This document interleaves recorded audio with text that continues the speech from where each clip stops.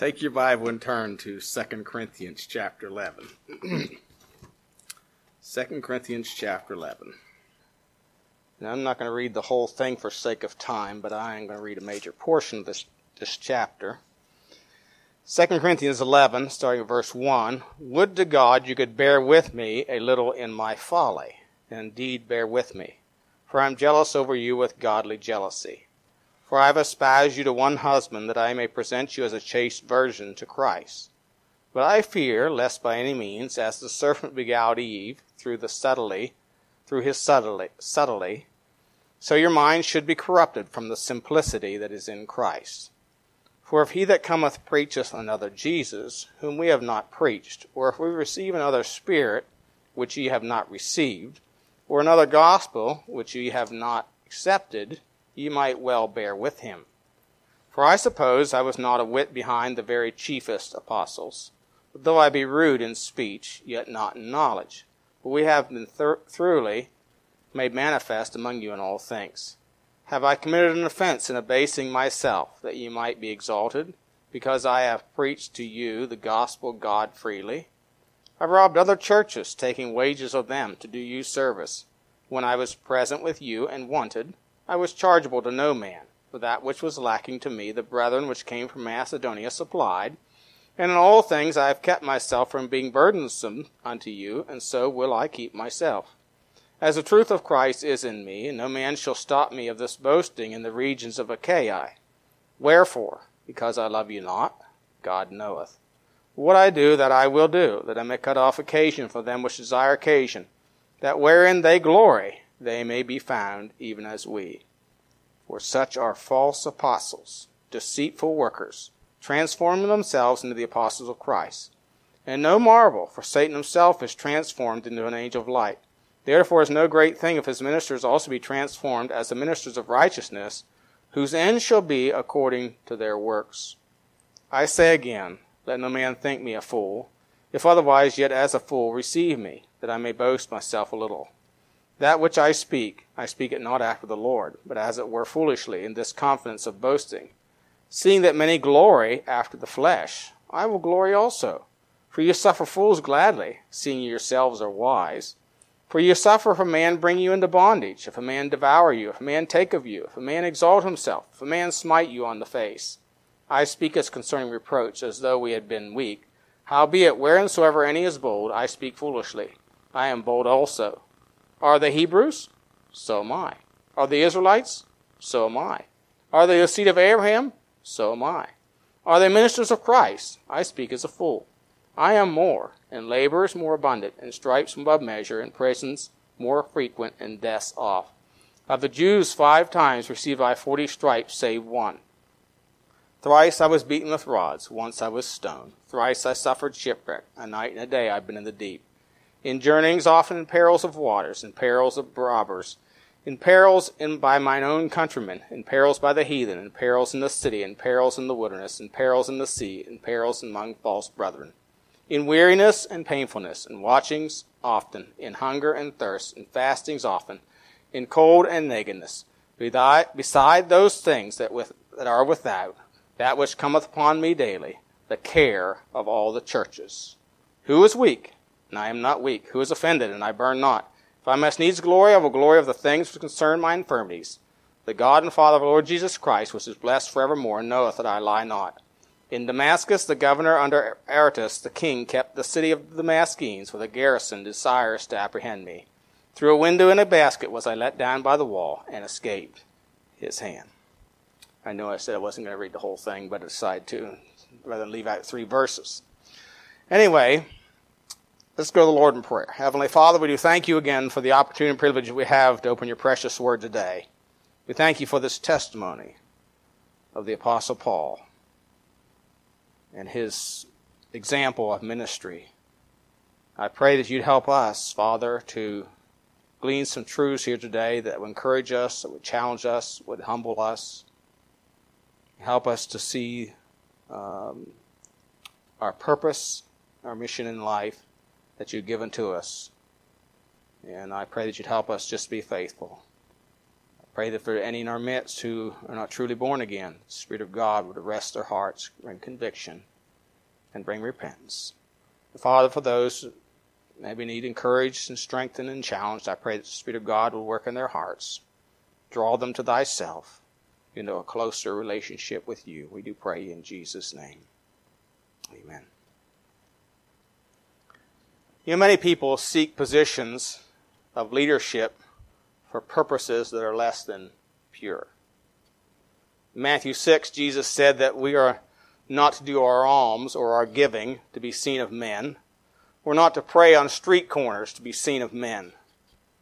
Many enter politics. They're self-serving. They do it to become wealthy or famous or make a name for themselves. There are many pulpits that are more concerned about the size of their church than they are the spiritual state of the members of the church. They are concerned that the budget is sufficient to meet all the needs, that they are well-liked, and they are pleasing. Paul spent 1.5 years at Corinth establishing the church there, after which others infiltrated the church to promote themselves and tried to discredit Paul. To do this, they attacked his appearance and his writings. In 2 Corinthians chapter 10 and verse 10, it says this, "For his letters, say they, are weighty and powerful, but his bodily presence is weak, and his speech contemptible." So this was simply an attack on his character, not his doctrine. They couldn't find fault with his doctrine. When people can't find fault with your doctrine or with what you believe, they will attack your character, your person, to try and discredit you. So this has nothing to do with Bible doctrine, simply an attack on a person's character to promote themselves of their superiority. And of course, it resulted in a divided church and reveals the motives of those involved. And so to answer these attacks, Paul did not resort to attacking their character, but appeals to his purpose in ministry. And his purpose was not to win people to himself or gain a following. He was not about building an empire, but to bring people into a relationship with the Lord Jesus Christ. And so, the title of the message this morning here, taking from verse 2, Presenting You to Christ. Presenting You to Christ. And so as we consider this morning, I want to notice several things. First of all, Paul's genuine motives. And I want to notice two things here as we think about this. Two things. First of all, he was zealous to direct them into a relationship with Christ. In verses 1 and 2, he says, "Would to God you could bear with me a little in my folly, and indeed bear with me. For I am jealous over you with godly jealousy. For I have espoused you to one husband, that I may present you as a chaste virgin to Christ." The Bible tells us here that Paul said, "I'm jealous over you." Now, when we think of the word jealous, we think of ill connotations right away. We understand the word jealous. Jealous means to us, it's a feeling of resentment against someone because of that person, maybe a rivalry, or they are a success, or because of their advantages, so we're jealous of them. We have resentment or ill feelings toward them. But the word jealousy here means zeal or ardor in embracing, pursuing, or defending anything. So Paul said, "I'm jealous over you with a godly jealousy." I have a zeal. And his zeal or his jealousy was not that he would win them to himself, that he would espouse them, or the word espouse here has the idea of joining or to give one in marriage to. He wanted to espouse them or bring them into a relationship with the Lord Jesus Christ. See, he wasn't jealous for his own sake, for his own gain. He didn't have that in mind. What he had in mind was that he'd teach these people the truth of the Word of God, so he'd bring them into relationship with the Son of God.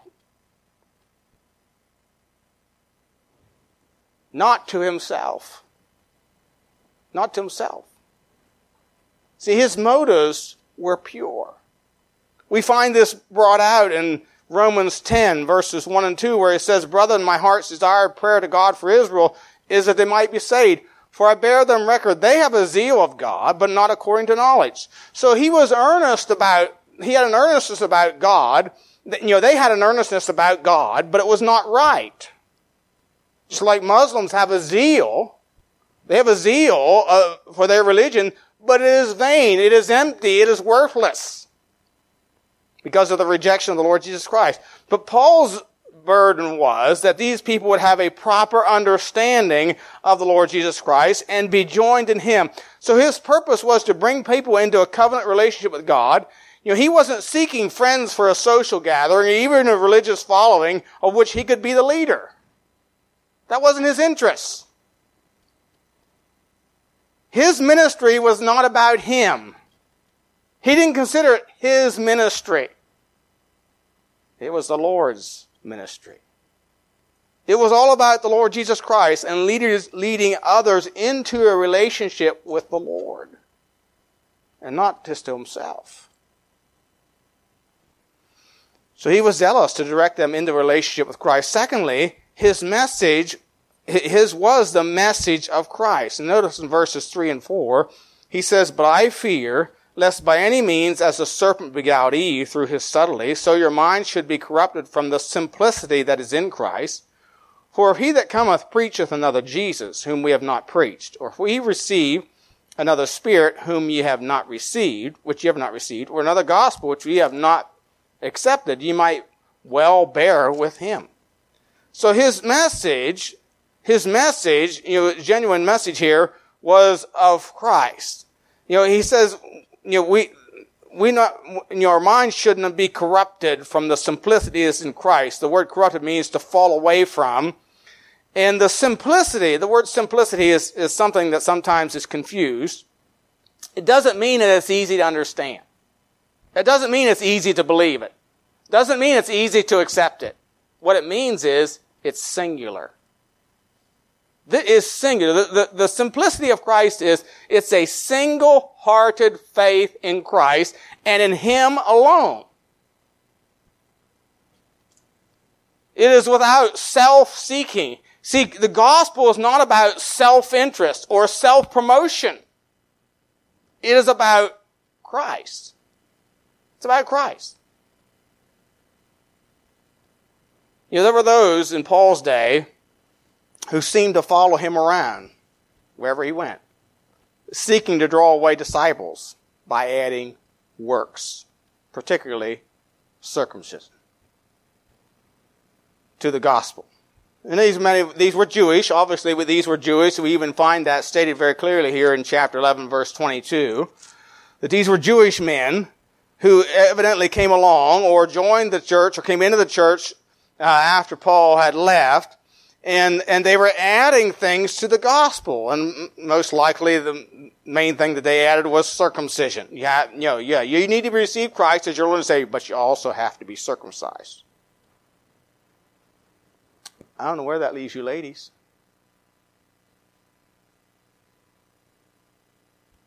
Because ladies can't be circumcised. Some people don't think things through, do they?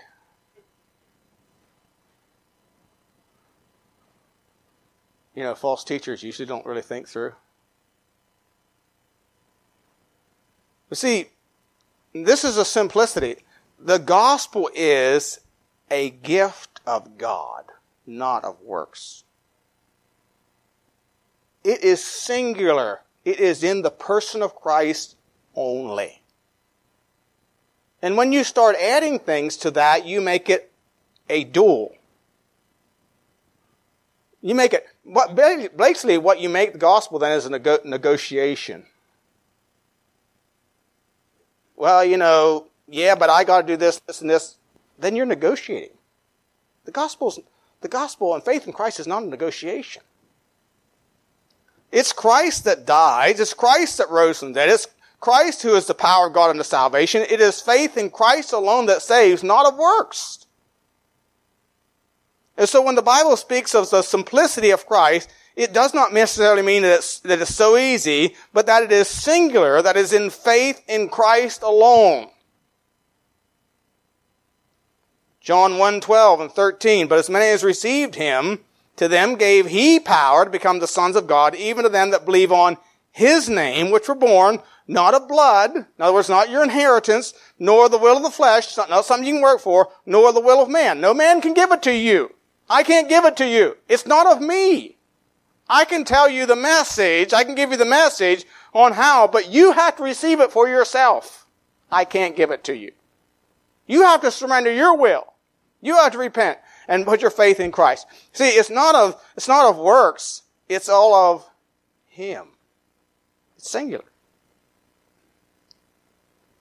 John 1:29, next day John seeth Jesus coming on him and saith, Behold, the Lamb of God. There was only one Lamb of God, which taketh away the sins of the world. Jesus said to John 8:12, I am the light of the world. John 10:9, I am the door. Verse 11, I am the good shepherd. John 11:25, I am the resurrection and the life. John 14:6, I am the way, the truth, the life. Acts 4:12, neither is there salvation in any other, for there's none other name under heaven given among men whereby we must be saved. You see, simplicity in Christ means there is only one Christ, the Lord Jesus Christ, the Son of God, the God-man, and there is only one way to Christ, and that is repentance toward God and faith in the Lord Jesus Christ.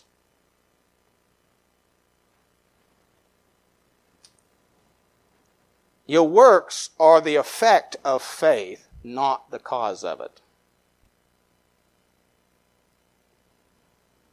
And see, Paul's message was a simple or a singular one. It is Christ alone. Not plus circumcision or keeping the law. No, it is Christ alone. There's a lot of people today that add to it. Well, you gotta be baptized too. Baptism pictures salvation, a surrender to the Lord, but doesn't save. A lot of people believe that you got to take communion, or you got to do the certain kind of things. No, it is singular. It is Christ, him alone. And so we see his genuine motives. Secondly, we see his unconventional manners. Now, I know that sounds kind of strange, but I want to notice several things here about his unconventional manners. First of all, his foolish jealousy was not, again, to draw to himself. Notice verse 1, would to God you could bear with me a little in my folly, or my foolishness, and indeed bear with me. Then in verse 5, he says, For I suppose I was not a whit behind the very chiefest apostles, but though I be rude in speech, yet not in knowledge, but we have been thoroughly made manifest among you in all things. Now, he was troubled by their sin, he was troubled by the divisions, he was troubled by their immorality and all these things, and so on, etc., which really were not against him. Those things were not against him, but they were against the Lord. So you might ask the question, why should he care? Why would he be so concerned? It did not affect him. It wasn't his problem. He had been faithful in preaching and teaching while he spent the year and a half there. So why was he so burdened for the Corinthians? Why would he fast and pray and write and carry a burden for him, which is what he did? And we see this in chapter 11, verses 27 and 28, where he says, In weariness and painfuls, in watchings often, in hunger and thirst, in fastings often, in cold and nakedness, besides those things which are without, that which cometh upon me daily, the care of all the churches. So these things were a great burden to him.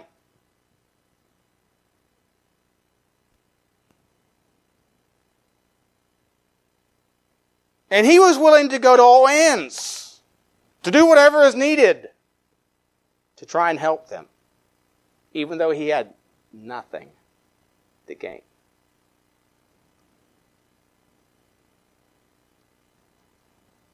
He did not present himself as a man of learning, though he was.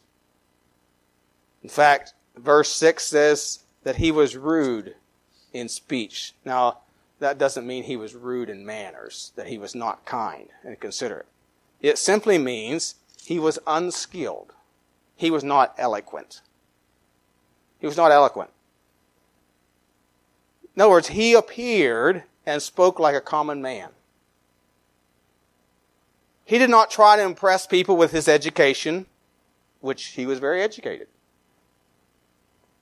or sway their emotions with great oratory speeches or emotional stories, many of which he experienced. Think about the stories that this man could tell, the experiences that he had. And he could have shared all these, but he appealed to their hearts. Instead, he appealed to their hearts simply with the Word of God. In 1 Corinthians chapter 2, verses 3 through 5, he says this. 1 Corinthians 2, verse 3 through 5, he says, "And I was with you in weakness and in fear and in much trembling, and my speech and my preaching was not with enticing words of man's wisdom." So it wasn't a demonstration of great education or eloquence or great oratory. No, it was in the demonstration of the Spirit and of power, that your faith should not stand in the wisdom of men, but in the power of God. See, he simply appealed to their hearts with the Word of God. Just the plain truth. Spoken as a man, a common man to a common man. Though he was a man learned of education, and he was also a Roman citizen, which is another level of class, you might say, in that day, to have Roman citizenship as a Jew. But we know he was a very learned man. Could speak probably, commentators believe, at least 6 languages. He could quote the poets, which he did at Athens. And yet he just appeared as a common man. See, he wasn't trying to impress anybody with who he was, with his personality, or his education.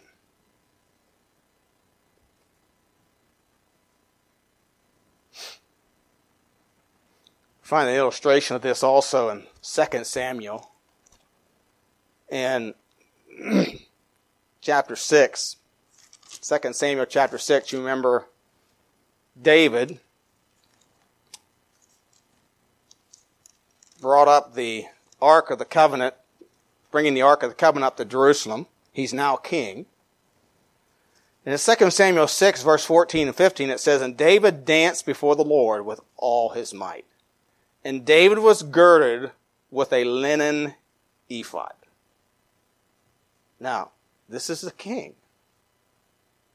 And it says he's dancing. The word dance here means that he's to exalt, to leap, to run. It kind of reminds me of the people jump up and clap and stomp their feet and applause at a game or something, That's kind of what he's doing. This is the king. And he's got a linen ephod on. Where's his king's robe? You know what he's doing? He's appearing just like the common man. Just like everyone else. That's cheering and clapping and praising God, and he's just mixing in with the people, just like he's one of them.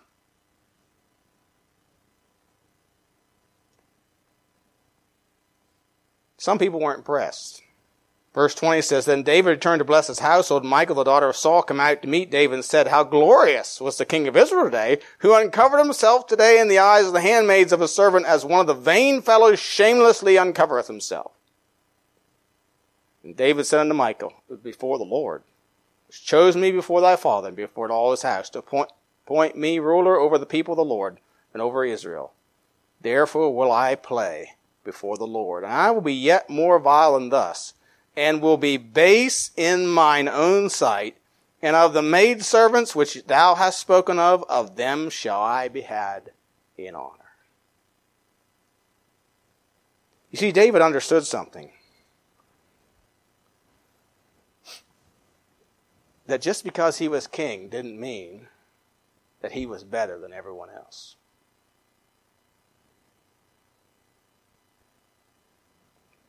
See, Michael thought that since David was king, he should always present a sober, high, kingly image. After all, that he is over everyone else. He should act dignified. But Paul said, I was rude in speech. You know, he didn't trust in or put confidence in the flesh. Secondly, his unconventional manner is seen in his service to them, which rendered no reward to himself. Notice verses 7 through 9, where he says, verse 7 through 9, have I committed an offense in abasing myself that you might be exalted, because I have preached to you the gospel of God freely? I robbed other churches. That means I took offerings from other churches, taking wages of them to do you service. When I was present with you and wanted, I was chargeable to no man. For that which was lacking to me, the brethren which came from Macedonia supplied. In all things I have kept myself from being burdensome unto you, and so will I keep myself. He spent 18 months teaching the Word of God and provided for his own physical needs. He made himself without charge, no doubt to silence the gainsayers that may have said he was seeking a reward. You know, this kind of leadership was formed in the Roman world. You know, those in leadership in the Roman world were waited on, were served, had servants. Here's Paul. He's the apostle. He's supposed to be the leader, and he's serving and not being served.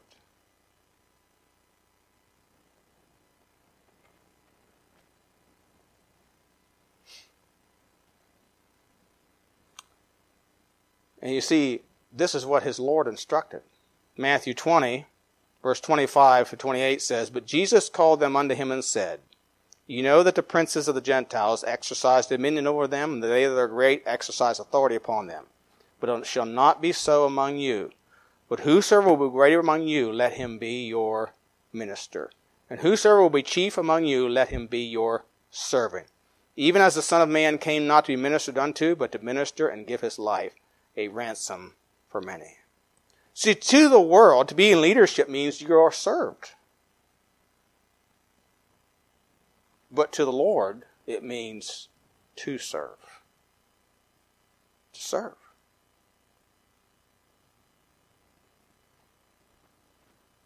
And so, he was unconventional in his manners. The third thing we see here, his identification of false teachers. Verses 13 through 15 says, for such are false apostles, deceitful workers, transforming themselves into the apostles of Christ. And no marvel, for Satan himself is transformed into an angel of light. Therefore it is no great thing if his ministers also be transformed as the ministers of righteousness, whose end shall be according to their works. So he identifies these teachers that are trying to discredit him and lead them astray as false teachers. And I want to notice there are several things that he identifies here. First of all, they preach another Jesus. If you notice, back up to verse 4, for if he that cometh preacheth another Jesus, whom we have not preached, or if ye receive another spirit, which ye have not received, or another gospel, which ye have not accepted, ye might well bear with him. You know, Paul preached that Jesus Christ is the Son of God. That was the saving moment in his life. You know, in Acts chapter 9, verse 5, you know, he's on his way to Damascus, and he sees this bright light, and he says it's from heaven, shine round about him, and he fell to the earth, and he asked this question, who art thou, Lord? Now, he didn't like Jesus. Just like Jews today, they didn't like Jesus. Historians tell us that when somebody in his presence said the name of Jesus, he'd spit in the ground. He thought Jesus was an imposter. But when he saw that light, he knew it was from heaven. He knew it was from God, the God of Israel. So he said, who art thou, Lord? He knew that light was from the Lord. You know what the answer was? I'm Jesus, whom thou persecutest. I'm your Lord. I am the Lord.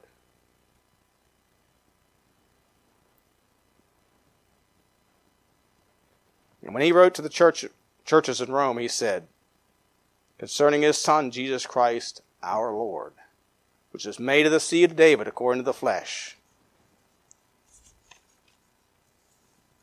and declared to be the Son of God with power, according to the Spirit of holiness, by the resurrection from the dead.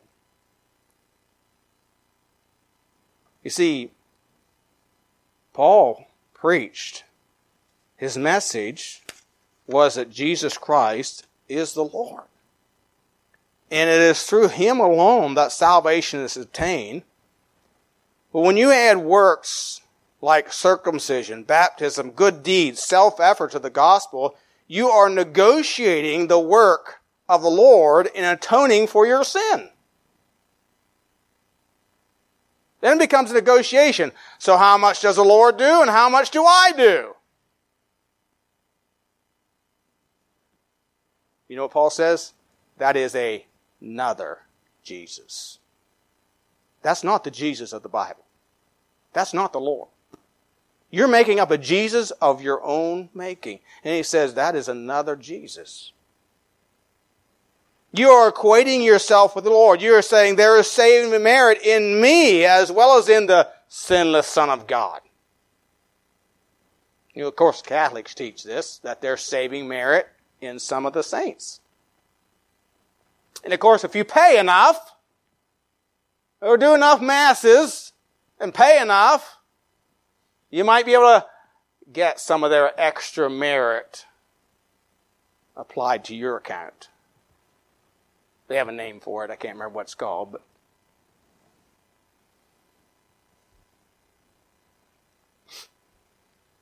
when you no longer need to repent or turn from self to God to be saved, if you don't turn away from trusting yourself, you're again trusting another Jesus. Salvation is not a negotiation. It's a gift of God. You know, a good question to ask people is, who is Jesus Christ? Who is he? Is he a good man? Is he a good teacher? Is he a prophet? Or is he the Son of God? See, they preach another Jesus. It makes a big difference what you believe about Jesus Christ. Second thing he says they do is they promote the flesh. Notice verse 18. Seeing that many glory after the flesh, I will glory also. Now again, as I mentioned, Paul didn't promote that he was learned or that he had a right to physical reward as an apostle. In other words, he had a right to be supported by the brethren. He had that right, although he didn't avail himself of it. He also did not tell them that he was a Hebrew and Israelite and of the seed of Abraham. Look at verse 22. Verse 22, it says, are they Hebrews? So am I. Are they Israelites? So am I. Are the seed of Abraham? So am I. Now, we think about, why did they go Hebrew, Israelite, seed of Abraham? Well, I think it has to do with this. Think about the Hebrew people. They were the chosen race. So this is about race here. They had the chosen race that God chose. The Israelites are the nation to whom the promises are given. And Abraham, it's in him shall all the families of the earth be blessed. So how can you lose if you're a Hebrew and an Israelite and a seed of Abraham? Well, you're somebody special. Paul said, you know what Paul really is saying here? So what? So what? To whom much is given, much is also required. So what? So what if you're a Hebrew? So what if you're an Israelite? So what if you're the seed of Abraham? That isn't going to attain your salvation. Remember what John the Baptist told the Pharisees? God is able to raise up stones unto Abraham. See, this was nothing more than pride in the flesh. It was, as we heard in Sunday school this morning, it was a fixation on a man. It was a focus on man or a person. It's all about what I am or what I have done. You know, I remember years ago talking to a charismatic. And the thing that he said over and over was, how can you say it's not of God when I have done it? He's talking about speaking in tongues. I have done it. And I kept taking the scripture after scripture. Finally got into Matthew 7. Many will say unto me in that day, Lord, Lord, have we not prophesied in thy name? Done many wonderful works, cast out devils, done many wonderful works, and I will say unto thee, depart from me, for I never knew thee. It's not about who I am. It's not about the size of the man, or the power of his voice, or the eloquence of his speech, or how charming, winsome personality he has, or how much fun he is.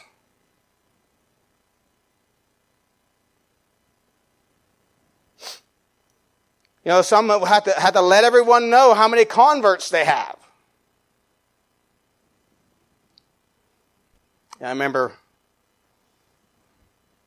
a lady telling us one time about a pastor. Every time he baptized somebody, he would ask the church secretary, and how many does that make? Who cares? So get my name in the store of the Lord or something? Who cares?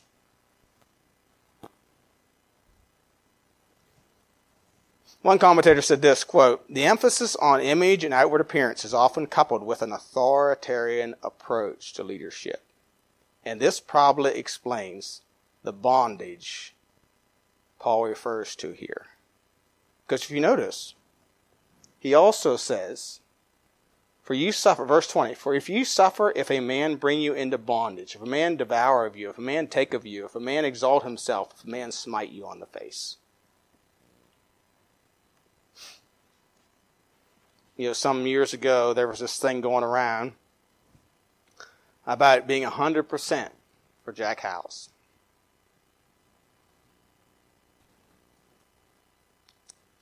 There's two things I see wrong with that. Number one, I think it demonstrates pride and insecurity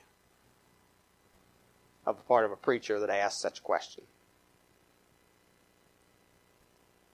Number two, we're supposed to be crucified with Christ. I'm not even 100% for me. Why would I be 100% somebody else?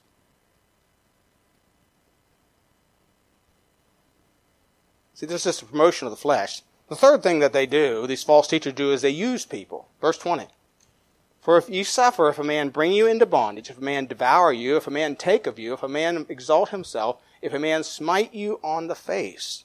Now, when he says bring you into bondage, that's the idea is enslave you.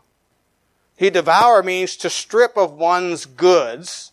To take of you means to circumvent by fraud. In other words, they have, and the idea there is a deceitful strategy. In other words, they have a strategy or some evil intention to keep you coming and to keep you giving.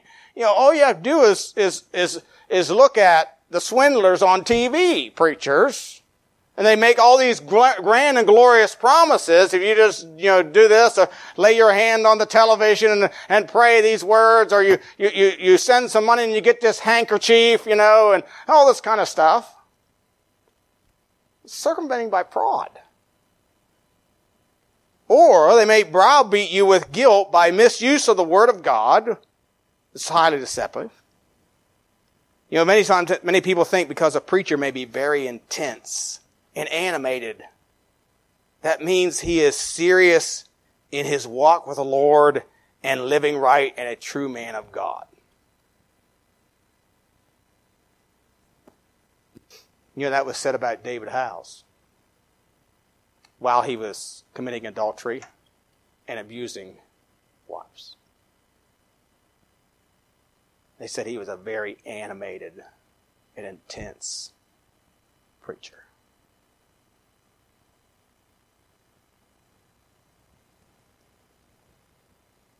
How are we commanded to give the Word of God? The Bible says that we are to feed the flock of God. Now, my impression is there that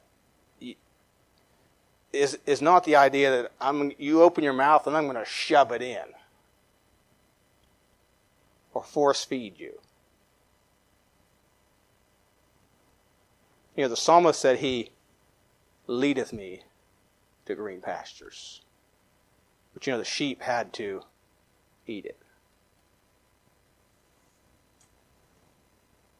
See, these false teachers, they bring people into bondage. They use people. They use people. I remember a year ago, this is in an independent Baptist church, I heard a preacher say that you have 5% of your congregation that will do all the work. That'll really be serious about serving the Lord. And you need to work on those 5%. And basically what he said was, forget about the rest. And I thought to myself, where's the Spirit of the Lord here in this?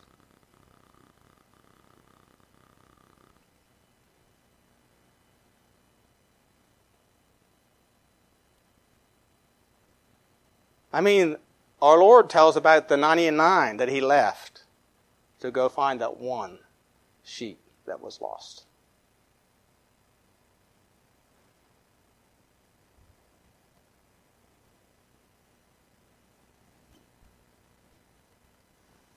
Another thing we see here is if he exalt himself, he's lifted up with pride. When a man changes the gospel, he is made a god and a gospel of his own choosing, which is no longer good news, but in reality is damning news.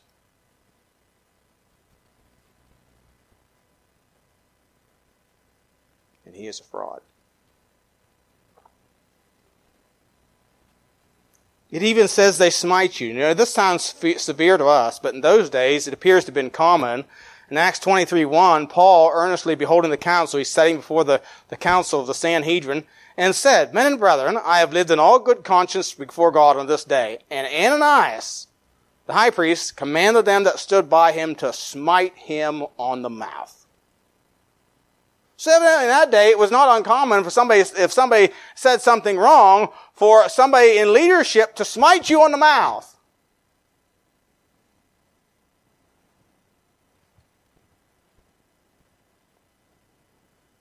But the Lord gives qualifications for pastors. In 1 Timothy 3, verse 3, he says, not given to wine and no striker. No striker. And not a brawler. Not somebody that's looking for a fight.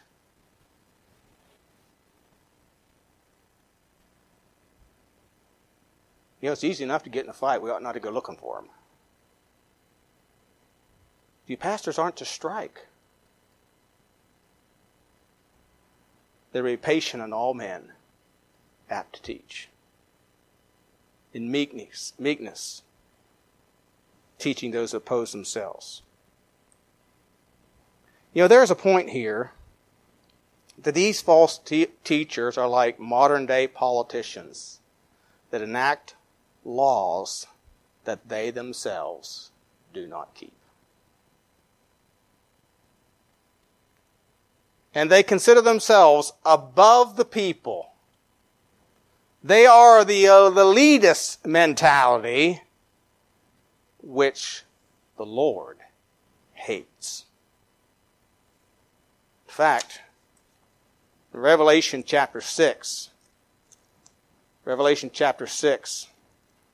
in verses 6 and verse 15, Revelation 2, verse 6. Revelation 2 and verse 6 says, But this thou hast, that thou hatest the deeds of the Nicolaitans, which I also hate. The word Nicolaitans comes from, it's a combination of two words, Nikeo and Laitans. Nikeo means conquerors. Laitans, what's it sound like? Laity. Or the people. So it's conquerors of the people.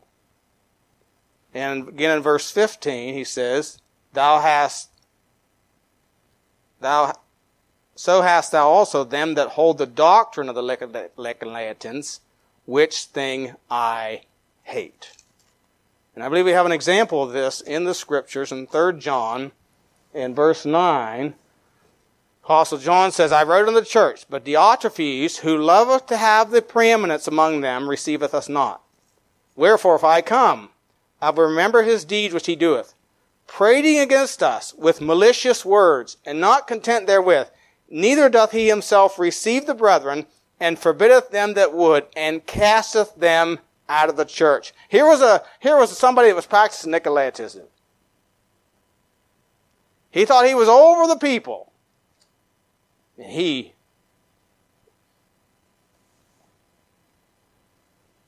was a lord over God's heritage.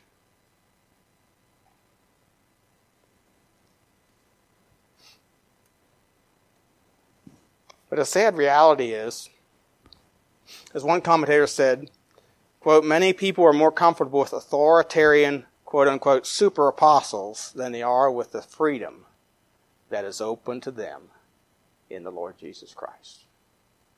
Unquote. You know, Paul's method of ministry was not about bringing people to himself, but presenting them to Christ. Espousing them to the Lord Jesus Christ. It was not through fleshly means, but through the power of God. Making Christ manifest and not himself. After all, it is Christ that gives life. We are not to seek to control people, but lead them into rest and peace with God. That's found in the Lord Jesus Christ. And probably the greatest illustration of this ministry model is John the Baptist. You know, in John chapter 1, John the Baptist comes on the scene, preaching repentance. And of course, they were asking him who he was and where he come from and what his purpose was and all these kind of things. And John says this in John 1, verse 6, there was a man sent from God whose name was John. The same came for a witness to bear witness of the light, that all men through him might believe. He was not that light, but was sent to bear witness of that light. In verse 15, John bare witness of him and cried, saying, this was he of whom I spake. He that cometh after me is preferred before me, for he was before me. And again in verse 30, this is he of whom I said, after me cometh a man which is preferred before me, for he was before me. And then again in chapter 3, verses 28 through 30, he says this, ye yourselves bear witness that I said, I am not the Christ, but that I am sent before him. He that hath the bride is the bridegroom, but the friend of the bridegroom which standeth and heareth him rejoiceth greatly because of the bridegroom's voice. This my joy therefore is fulfilled. And then he says these words, he must increase, I must decrease. See, John said, it's not about me. It's about him. You know, he preached the gospel. You need to repent. You need to be baptized. Believe in the Savior that is coming. And when the Savior appeared, he said to his disciples, that's the Lamb of God. You go follow him. And Peter and Andrew and James and John, they were disciples of John the Baptist. They left John. Why? Because John said, that's the Lamb of God. Don't follow me. You follow him. See, don't follow me. You follow him. Paul said, don't follow me. You need to follow him. I'm going to teach you the truth, but you need to follow him. I'm going to leave you. I'm going to go somewhere else. But he'll never leave you nor forsake you. Don't follow me. Follow him. Salvation is not in me. It's in him.